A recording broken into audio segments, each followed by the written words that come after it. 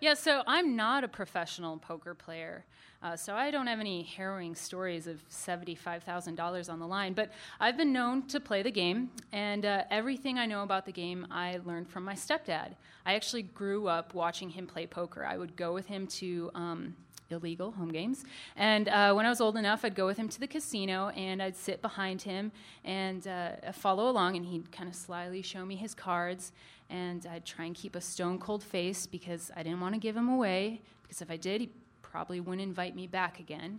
And then at the end of the night, we'd be driving home, and we'd talk about the hands, and we'd talk about why he played the way he did. And, one of the things he taught me about poker is that, to some extent, poker is a game of statistics. You can actually calculate the odds for your hand if you're really good at math. But poker is also most definitely a game of taking chances, and sometimes it means that you might have to take chances against those odds. One of the best hands you can get in poker is when you're dealt 2 aces, and those are called pocket rockets.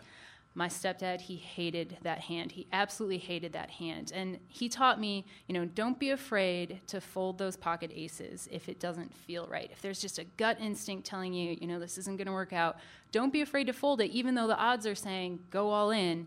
Don't be afraid to put that hand down, because there's always the next hand that you can play.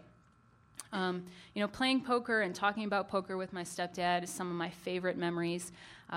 Second tournament I ever entered at a casino, I made it to the final table, and I think he was probably more nervous than I was. But I ended up walking away winning that tournament, and I think he was pretty proud of me. In March 2009, I was on my way to work, and I happened to look at my cell phone and saw that I'd missed several phone calls from my sisters. And that feeling at that point, you see all these missed calls very early in the morning, something's wrong. So I called up my sister, and she informed me that my stepdad was having a heart attack. The next 30 minutes were the longest of my life as I played phone tag with my sisters back and forth, getting updates on how he was doing and losing hope with each phone call. And then I got the final phone call. Stephanie, he's gone.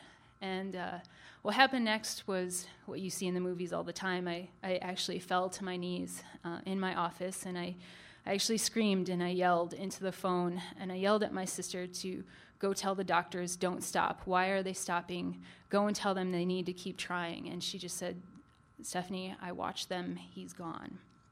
He was 56 years old, and he'd suffered a massive heart attack, probably the most devastating event in my life.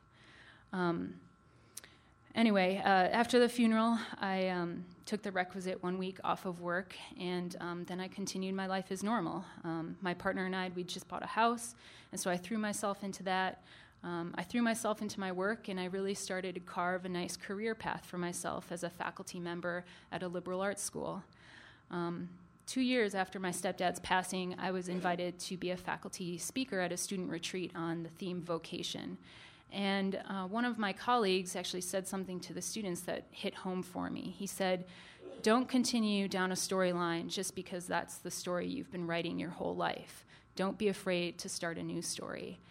And I swear to you, it was this sudden realization, it just hit me that I was unhappy with my life. I was unhappy with the direction that I was heading. Somewhere along the way, I had stopped doing all the things I loved, being outdoors, hunting, fishing, and all these other things that I could relate back to my stepdad's influence on my life. And I wasn't happy with my job. I loved teaching, but there were aspects of it that just weren't cutting it for me. And I was unhappy in my relationship. And I know you're asking yourself, how do you get to that point where you're so unhappy with so many aspects of your life? And the only answer I can give you is that's what I'd been doing my whole life. That's the path that I had been on. That's what I'd been working for the last 11 years. I hadn't considered anything but this. And to many people, I had the pocket rockets, the pocket aces of life. I had a long-term partner. We were both very successful. I had a PhD. We just bought this house, and I just actually accepted a rare, tough-to-get tenure-track position at a great liberal arts school on the East Coast, and we were preparing to move across the country and make that next step in our lives. And the thought of giving all that up, everything that I'd worked for, the thought of folding that hand seemed absolutely impossible, just daunting. How do you turn your back on everything you've worked for 11 years? And I honestly thought of my stepdad, 56 years old. That's not very old. Life is too short, you know? So 1 week after that retreat, I actually walked out of that relationship, to the shock of my friends and family, and I embarked on the most difficult 8 months of my entire life. In the next 4 months, I would live in 4 different places, and I incurred some tremendous debt because of that, but I was doing things that I loved, and I was rediscovering myself. I was thinking about what I wanted to do for a career at this point. I was thinking, I really want to work in fisheries. I have a strong interest in that. I want to work on Native American resource issues. And these are things that I had kind of been thinking about, but really hadn't considered, again, because I'd been on that path for so long. And then some friends convinced me to come visit Alaska before moving out to the East Coast. So I arrive in Alaska, and those of you that are transplants here like me, you know what it's like. You fell in love with this place as soon as you stepped off that plane. You know, I had an amazing time here. I saw Denali, I saw belugas, I went on great hikes, I picked blueberries, I had the most amazing breakfast of my life at Snow City Cafe.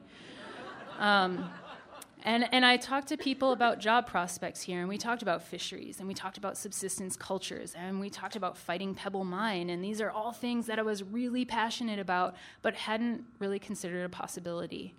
At the end of that trip, I knew that someday I wanted to come back to Alaska. Someday I would be back here. 2 days after my trip to Alaska, I packed up everything and I moved across the country to start my new tenure-track job. And the whole way, the 3-day drive, I just felt like I was driving farther and farther away from my dream. And I actually arrived in Maine and did not want to unpack my truck. But I prepared for the first week of classes, and 2 weeks into my brand new job, I looked online and saw this job in Alaska, working in fisheries, working in a remote U-Pick village on the Yukon River. And that's what I was looking for. And again, how do you give up this great, amazing job that many of your friends and colleagues would love to have to move to Alaska? 1 month after accepting that job, I told my dean, marched into her office, told her that I'd be leaving at the end of the semester. And at the end of the semester, packed everything up, moved to Alaska. And, I guess just to wrap things up, I love my life here. I can't imagine living anywhere else. And I love my job, and I've met some incredible people. And you know what? I folded the pocket aces, and I played a new hand. And that new hand was Alaska, and it won me the jackpot.